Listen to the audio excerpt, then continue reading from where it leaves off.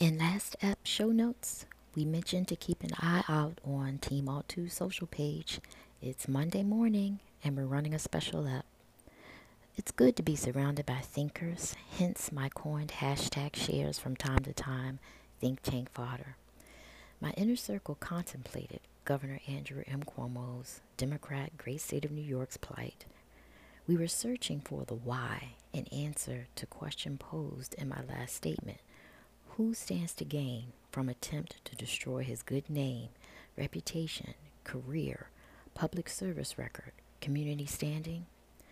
From a brilliant mind within same circle came this theoretical answer.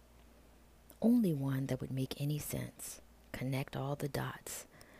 Governor Cuomo's popularity had risen tremendously with his management of pandemic in New York. Though not entirely perfect nor smooth traverse, it negated a much worse outcome for New Yorkers and at large minimized, inasmuch as one state could, spread of the virus outside its borders without fully closing them off completely. Governor Cuomo had much of New Yorkers' support, if not most.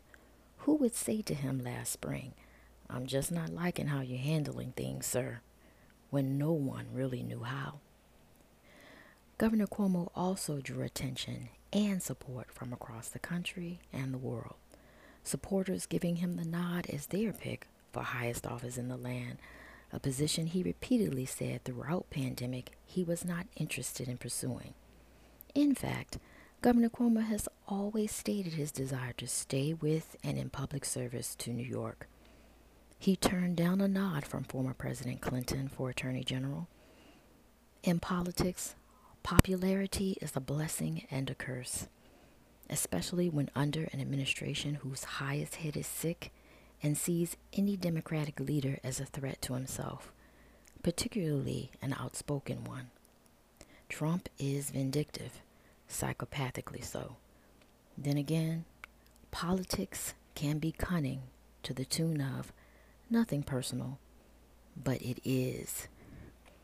Governor Cuomo, having been in public eye for most of his professional life, and you can count the decades, undergone 2 federal vettings at least, numerous state background checks, suddenly faces allegations that would disqualify him from public office, including a run for President of the United States. Think about it. Who would be a shoo-in should they decide to serve in that capacity? Who would now stand to gain if this setup, or as Attorney Glaveland termed it, ambush, succeeds on its improper and unjust merits by eliminating the single strongest contender currently? And remember, thoughts from this podcast trailer tease back in May.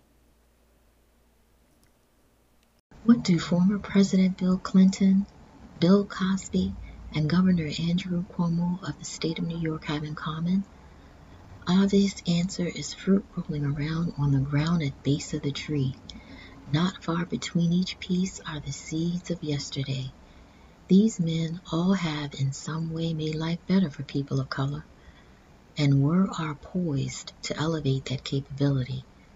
So is it no marvel that all 3 of these men had their good works obscured by sexual misconduct or allegations thereof? Perhaps it is more so the low-hanging fruit which falls so easily into hands of those who wish not that us black and brown folks get too far ahead of ourselves, they would say. But in the heart of hearts, it is really too far ahead of anyone else. We must turn off the noise. View news with a filter set to truth. Be willing to dig for the whole story put in perspective and context. Only then do facts issue forth in concentrate.